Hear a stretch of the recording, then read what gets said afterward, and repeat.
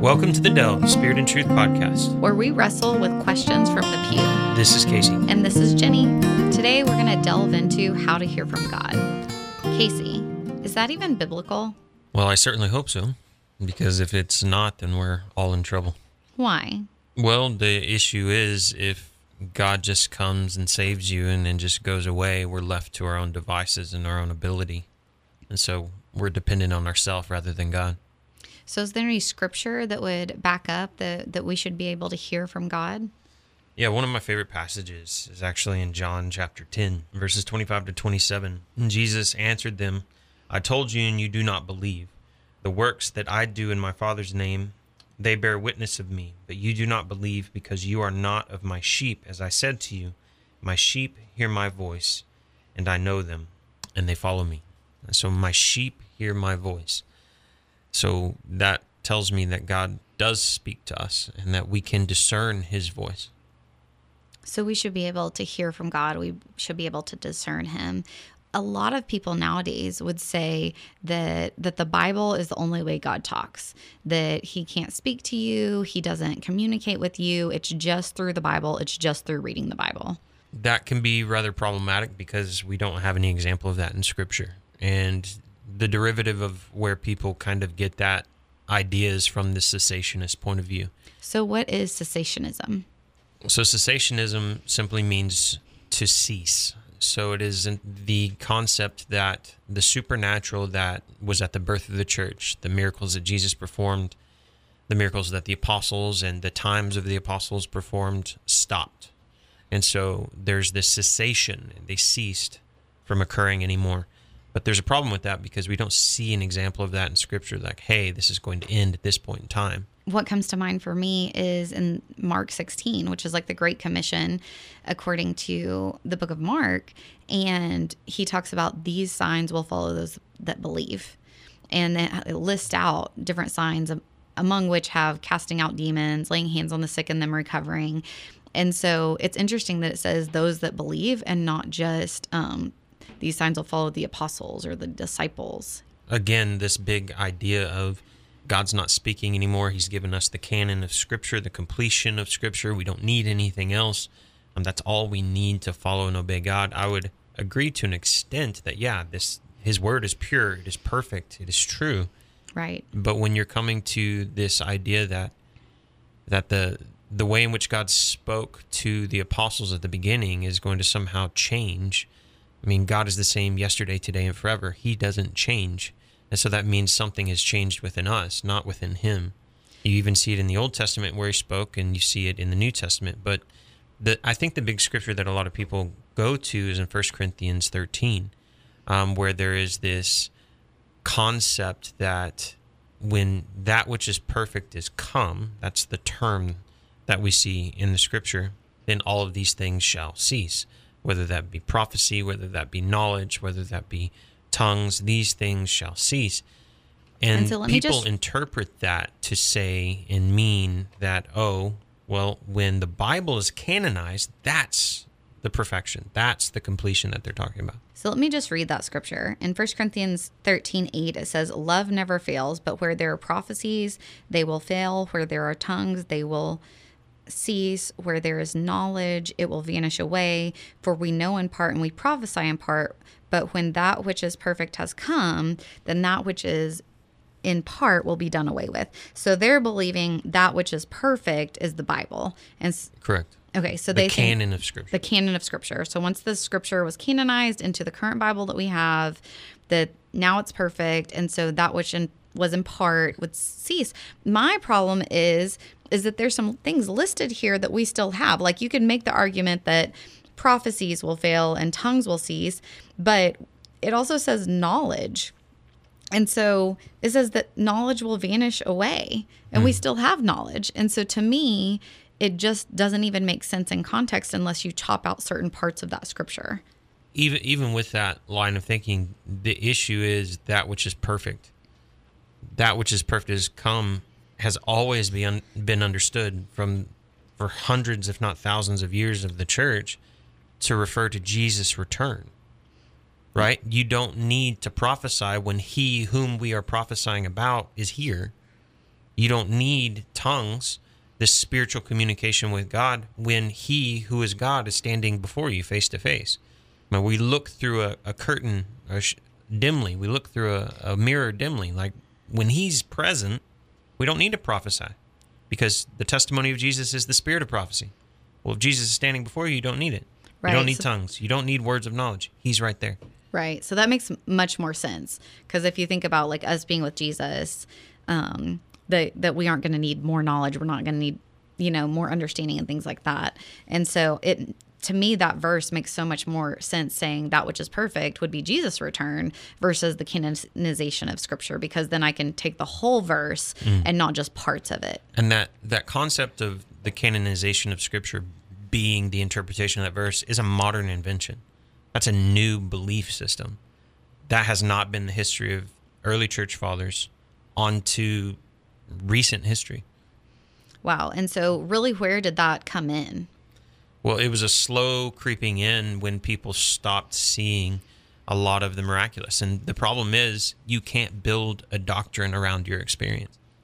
And that's what people have done. I feel like that, it's humility to read the Bible and to say, hey, there's some really strong things in here that I'm not seeing in my life. And so humility would be like, I'm wrong, but the Bible's right. And then like pride would be like, well, I'm not wrong. And so let me twist Scripture to make it match my life, because I can't, I love the Lord. I'm dedicated to him. I have 5 degrees, and so it can't be that I'm missing anything. I wouldn't say it's like this overt act of twisting Scripture. It's more of, I want to give God an out. I don't want him to look bad. I don't want my belief system to be questioned, and then God's reliability to come into view or into question. And so it's really a weak form of faith. And I know that might sound harsh to some, but I mean, I want to take the Scripture at face value, and I want to believe what he says to be true. The word says if you have faith, a grain of mustard seed, that you can say to the mountain to be cast in the ocean. And when we see Jesus and all the apostles, all the examples in Scripture of praying for the sick, it's a saying to the mountain. It's a speaking and saying, be healed, rise up, go wash. They're command prayers. And we don't see these weak prayers of, Lord, if it's your will, we ask that you would heal this person. And so do you think that those sort of prayers are coming from that place of giving God an out if we don't see a miracle? Absolutely. It gives the consolation to where it takes the onus of responsibility off of God. And so would you say that those are prayers of faith? If you have an addendum, if it be your will, no. They're actually removing faith from the equation and giving God an out when it's their lack of faith that might be the very hindrance itself. In many instances, I would say, yeah. And so I could understand where you're trying to protect people from disappointment. You're trying. That's a huge part of it.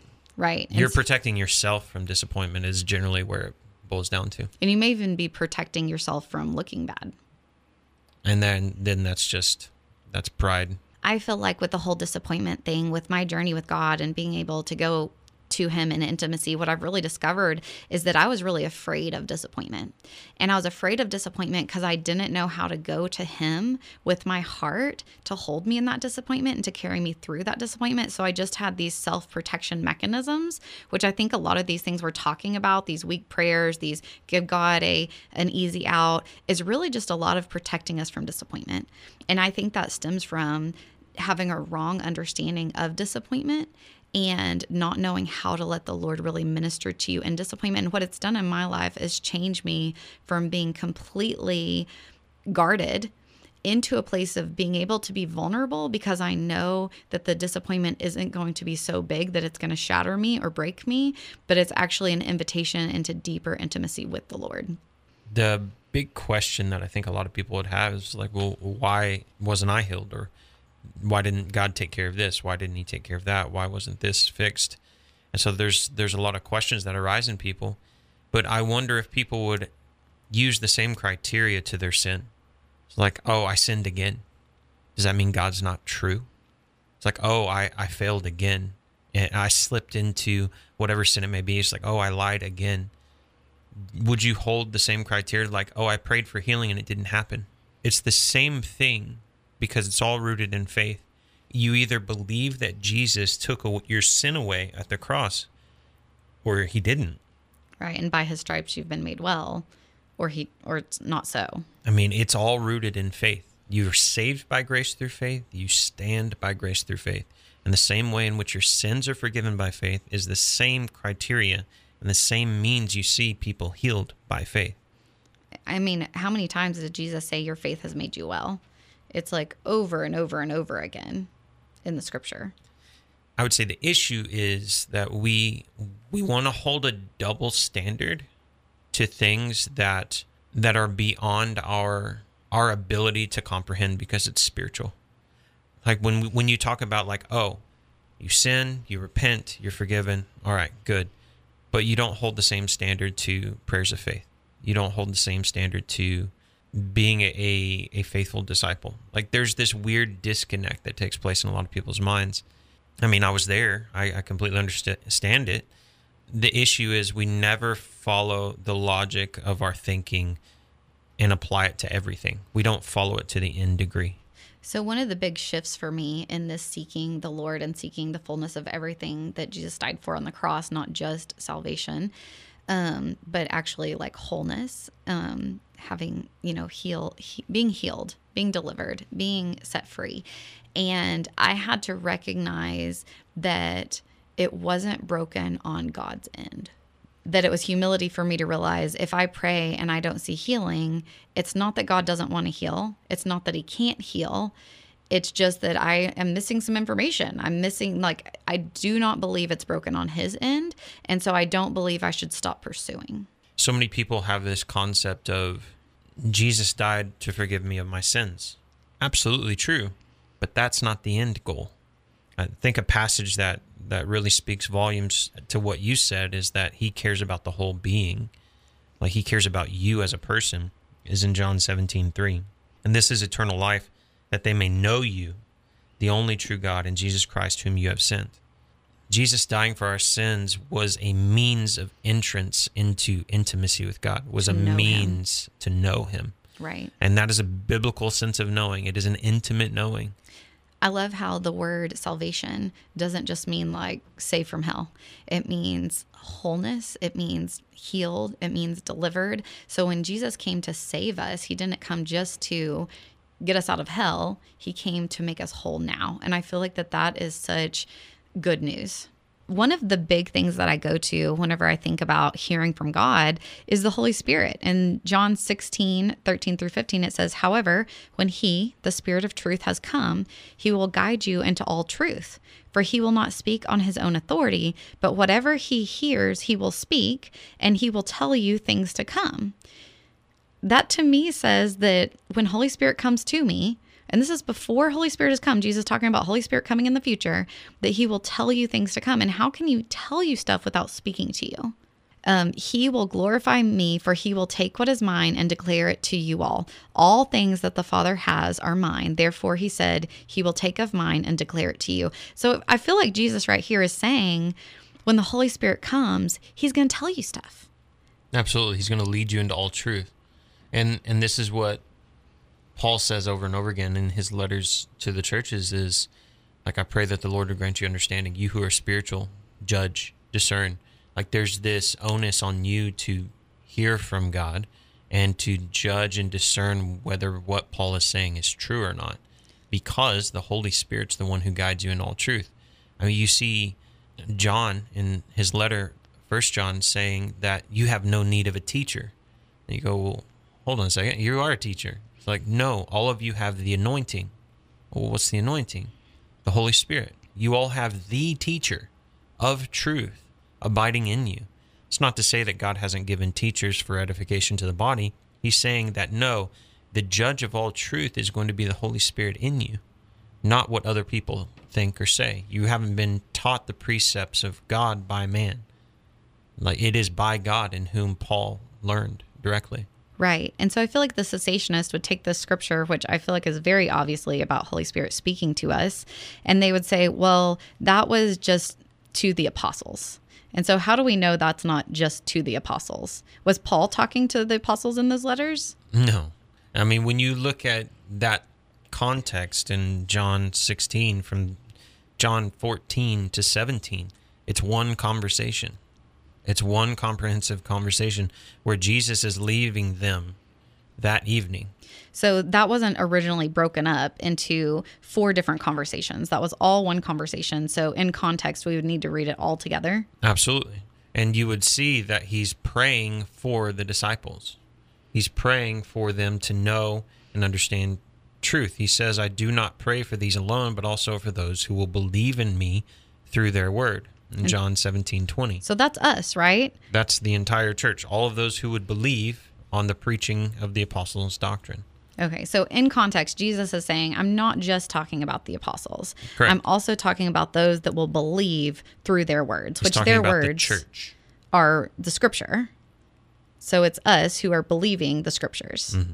You know, that just goes back to the importance of context. And I think being raised in the church and just reading a few verses a day, not realizing that I had to take the whole lump together and really understand who he's speaking to, who it all applies to, that I believe the word to be true, but I think I was misunderstanding a lot of it. And so if we take this in context, it really what it's saying is, I'm giving you the spirit of truth. He's going to guide you in all truth.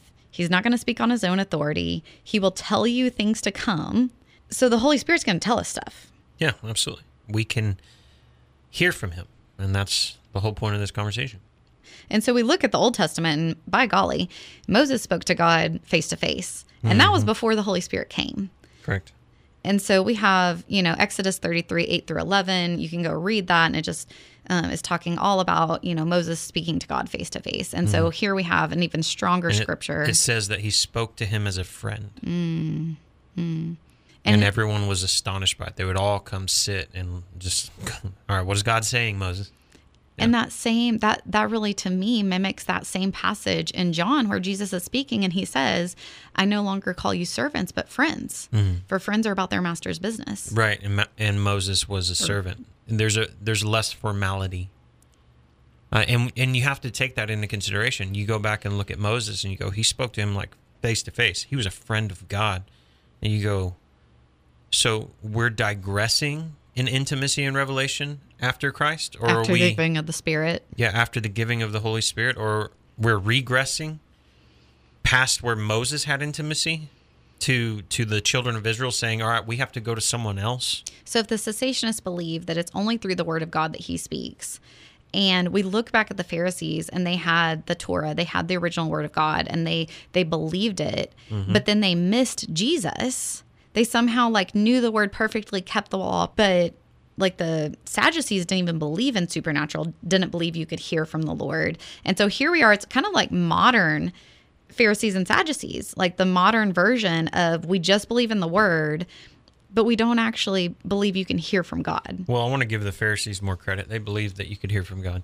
It was the Sadducees that did not believe in the supernatural.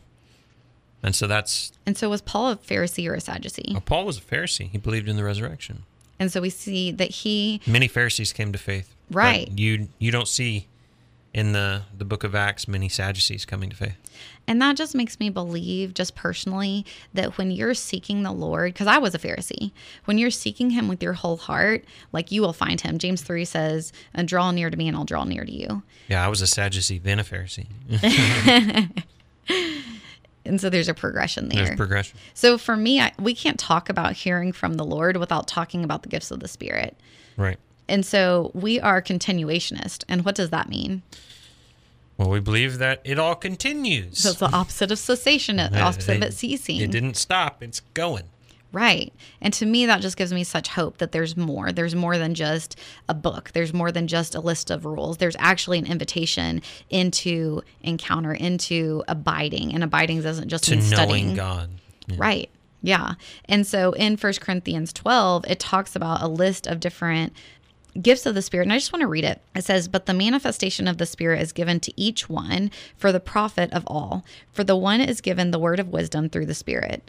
To another, the word of knowledge through the same Spirit. To another, faith by the same Spirit. And to another, gifts of healing by the same Spirit. To another, the working of miracles. To another, prophecy. To another, discerning of spirits. To another, different kinds of tongues. To another, the interpretation of tongues. But one and the same Spirit works all things, distributing to each one as he wills. The one I want to talk about today is a word of knowledge. So what's a word of knowledge, Casey? So basically just take knowledge, that's something you can learn. But a word of knowledge is a supernatural information download, so to speak, into your mind or into your heart, or however the Lord gives you that word of knowledge. It is supernatural in its origin. It's not something that you come across by your own logical endeavor and reasoning. And so originally, the only way that I knew how to receive words of knowledge was through reading the word and having revelation. It's like I would read. That's revelation. That's not necessarily a word of knowledge. That's true. That's true. Well, in my mind, believing in the gifts, I thought that was like a word of knowledge. Was when I read scripture and I didn't understand something, and I learned in Bible college, we'll just pray and ask Holy Spirit to help give you understanding. And so I'd pray and then I'd read it again, and then some thought would come to mind of, kind of revelation. It would make sense. It would click. Right. I think a good picture is we have a very Christianese type language that we use in the church all the time of like, the Lord speaks to you, the Lord speaks to you. I think a good thing is to understand that he communicates. He's the great communicator. And so I think that really envelops what you're saying, that he communicates to us in a multiplicity of ways through our senses, in all aspects of our senses, but also in our mind and in our heart. I remember when I was learning about words of knowledge, I recognized, that's happened to me before. And so I just want to share what happened. But whenever I was young and I opened my first salon, I was like 19, and I had this really aggressive atheist that would come deliver me hair color every week. So every week he would come in, and he was, like I said, he was like an evangelical atheist. Like he would have some sort of argument of why God didn't exist. And every week I would give him like my argument of why God did exist. And so this one week he came in and he asked me this really deep question, and I just off the top of my head just explained it to him. And to me, it felt so much like common sense. It felt so logical. It felt so apparent. And I explained it to him, and his response was really kind of what took me back. He's like, whoa. He's like, that is the best answer I've ever heard. And he's like, I've asked multiple pastors. I've asked so many people. And in my mind, I was like, well, I mean, it seems pretty obvious to me. And it wasn't until a few weeks later that I was listening to a sermon that was explaining the exact same thing that I explained to him. And then I thought to myself, hey, I've never studied that before. I've never even thought of that before. I wonder how I knew that. And so once I was learning about words of knowledge, I recognized, God gave me a word of knowledge for him. And that's how I was able to explain these deep theological truths without having ever studied it. And so, Casey, has that ever happened to you where you've recognized a word of knowledge? Yes, it doesn't come about as just a logical conclusion of my train of thought. It felt natural in the moment, like, oh yeah, it was common sense, but it came across as a bit of information that really kind of stopped someone in their tracks. They're like, how do you know that? Like, I don't know how I know that. That's not from me. And you're kind of taken aback, and you're like, oh, well, that wasn't me. I couldn't have known that. In the same way that when I read my kids a story, they're in their minds, they're imagining the story, right? And there's nothing ungodly about that. There's nothing like demonic or new age about them imagining the story. And so God created our minds. He created our imaginations. And so it's in our minds that we have our thought life, that we have our thoughts. So it would just make sense that the Lord could speak to us in our thoughts. And so if I said right now, imagine standing in your kitchen, in the same way in your mind's eye that you could see your kitchen is the same way that you could see a scene that the Lord might be showing you. And so I have been given like a scene before whenever I met someone and I shook their hand, and that scene was from the Lord, and it was something very intimate that person had been through. And when I was able to share it with them, to them, they understood that only God would have known that, and that it made God more real for them because they recognized that he was there, he saw, he was with them, they weren't alone. And it brought so much healing because they knew that there's no way I could have known that thing. And so in the same way that we can see something in our mind's eye, we can also hear. Like if I said, imagine your mother's voice, or imagine hearing your favorite song in your head. The same way that we could play that tune or hear that voice in our head, the Lord can speak to us in our mind. And so he can speak words. And so some people hear more often, they hear from the Lord, like they hear him say words or scriptures or things like that in their mind. Some people more often see from the Lord. They're more visual in their minds, and they receive information visually. I've also heard of people audibly hearing the Lord speak. Have you heard of that, Casey? Yeah, I've heard examples of that. I think some of the greatest are when Jesus speaks out loud to Paul on the road to Damascus, and everyone around him heard the audible, out loud voice, and they're like, whoa, what's going on? And so there's different responses to that, right? Yeah. Some people heard thunder and they didn't hear a voice. Other people heard a voice. Right.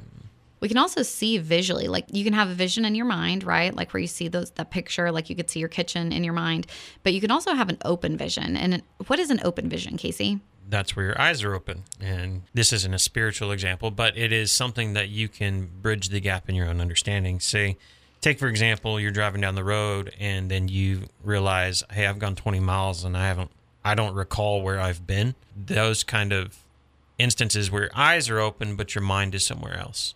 You're completely out there and you're like, I don't know how I'm double tasking at the moment.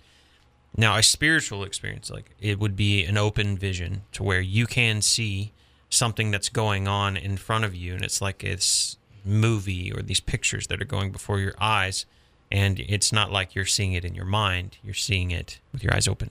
So it's interesting that you gave that example, because one of the guys I know that had a huge open vision, and it was the Lord just healing deep things in his heart and showing him stuff, happened while he was driving. And he can tell you when he went into the vision, and he can tell you when he came out, and he was miles away from whenever he started. So there was a part of him that was still driving, that was still cognitive enough to, safely drive. But he had this huge vision. And so the mind is so interesting. Now, also, I don't think we can talk about words of knowledge without talking about feelings.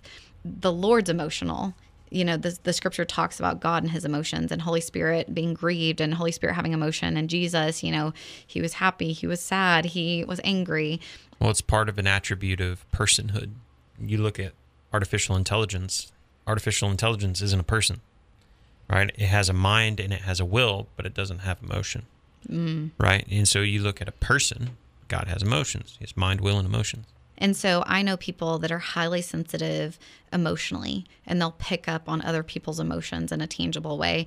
But before they really understand that this is supernatural information about someone else that they're receiving, they think that it's them. So they think, oh my gosh, I just got really anxious for no reason. Or, oh, I just feel super down. What's something practical that someone can do whenever they sense those emotions? If it's an emotional word of knowledge, you really just need to evaluate yourself. You go into your heart. Have I been anxious leading up to this point, or is it sudden? Did I see someone that I have something against? That would have spawned that emotion. That would spur that emotion to come on. So it's a self-check. It's a self-evaluation to go, okay, is this me or is this not me? Whenever I first learned about this, I remember the first time I know it had happened to me many times before, but I remember the first time acknowledging it happening. I was in a room by myself, and I was completely fine. And someone walked into the room, and when they walked in, I was riddled with anxiety. And there was just this shift, and I was literally just like mixing hair color. And so there was nothing on my mind. I wasn't thinking about anything. I didn't have anything against this person. I wasn't upset with them. I wasn't scared of them. And so I recognized that I was getting information about them, and I turned to them and actually addressed it, because I had rapport with them. I had a relationship, and I just said, you have so much anxiety. And this was a very stoic lady. It was a very private lady, and she just broke down crying. And the fact was, her husband was dying from Parkinson's disease. And I think she was just being strong and being stoic and holding it all in. And I think the Lord was giving her an invitation to be weak and to cry, to release that emotion, and to not just try and carry it all herself. And I think that's why and so I was able to minister to her and pray over her. And so it turned out to be really beautiful. But that was my first time of acknowledging. Now, dozens of times before that, I probably felt a flush of anxiety and just thought it was me. And I think that's one of the traps that the feeling type people fall into, is thinking, oh, it's just me, instead of recognizing that it could be outside information. So I love those practical ways of hearing from God. The other thing that I just want to talk about is how we can tell the difference between a thought from God. Like if I'm asking God a question, I'm having my prayer time and I'm like, Lord, what do I do about this? And so Casey, how can I tell a difference between my own thoughts and God's thoughts, or where can thoughts come from? All right, so we have 3 possible locations or sources for a thought in your mind. I think the best practical thing that we've learned in being able to discern whether it's your voice or some other source is it spontaneous or is it logical? Is it a progressive, logical conclusion to the train of thought? Like I'm thinking this and it's moving me into this thought, into this thought, it's into like this A thought. leads to B, B leads to C, C Right. leads to D. It's not just like I'm at Z all of a sudden and I'm like, well, I don't know where this came from. That would be a spontaneous thought. And so if it's a logical course of your thinking, that's going to be you. That's going to be the source of your own mind, your own soul. Now, the other 2 possible origins of thoughts in your mind, if they are spontaneous, is going to either be the Lord or the demonic, because that's where you can get led into deception. Now, what you need to judge is on that thought that popped into your head, what is the fruit of that thought? Right. So if I'm there and I'm thinking that I'm sad and something happened that made me sad, and the thought is, well, you don't deserve to have anyone there for you. Yeah, that's not God. Right. Because that's condemning. That's not filled with grace. That's not filled with love. If you're looking at thoughts of condemnation, guilt, or shame, right, the Lord is not going to guilt you to love him. He's not going to shame you to love him. It is the goodness of God that leads you to repentance. It's not guilt. It's not shame. It's not condemnation. And even thoughts towards others. The Lord's thoughts are gracious. It's going to be in grace and love and peace. Forgiveness, not bitterness, anger, accusation, blame. Right. You have to look at the fruit of those thoughts. Right. And so if I hear from the Lord and maybe I'm really upset with a person and I'm like, God, they really hurt me. And then he prompts me of reminding me of good things about them and things that I should celebrate about them spontaneously come to mind. Then what it's producing in me is grace. What it's producing in me is forgiveness. And so that would be a prompting from the Lord or impression from him. And so if you're here and you're thinking, well, I don't really receive from God, or that's never happened to me, I think it comes down to learning how to abide in him, how to spend time with him, how to commune with him. Jesus has that long discourse in John 15 about abiding in the vine and us being branches. So next time I really want to talk to you about how to abide, like how do we abide with the Lord where we're in communion with him, where we're talking back and forth, where he's with us, where we continually feel him and live with him, and why we think that is what Jesus is talking about in John 15. He's inviting us to abide with him. Until next time, we bless you to walk in spirit and in truth.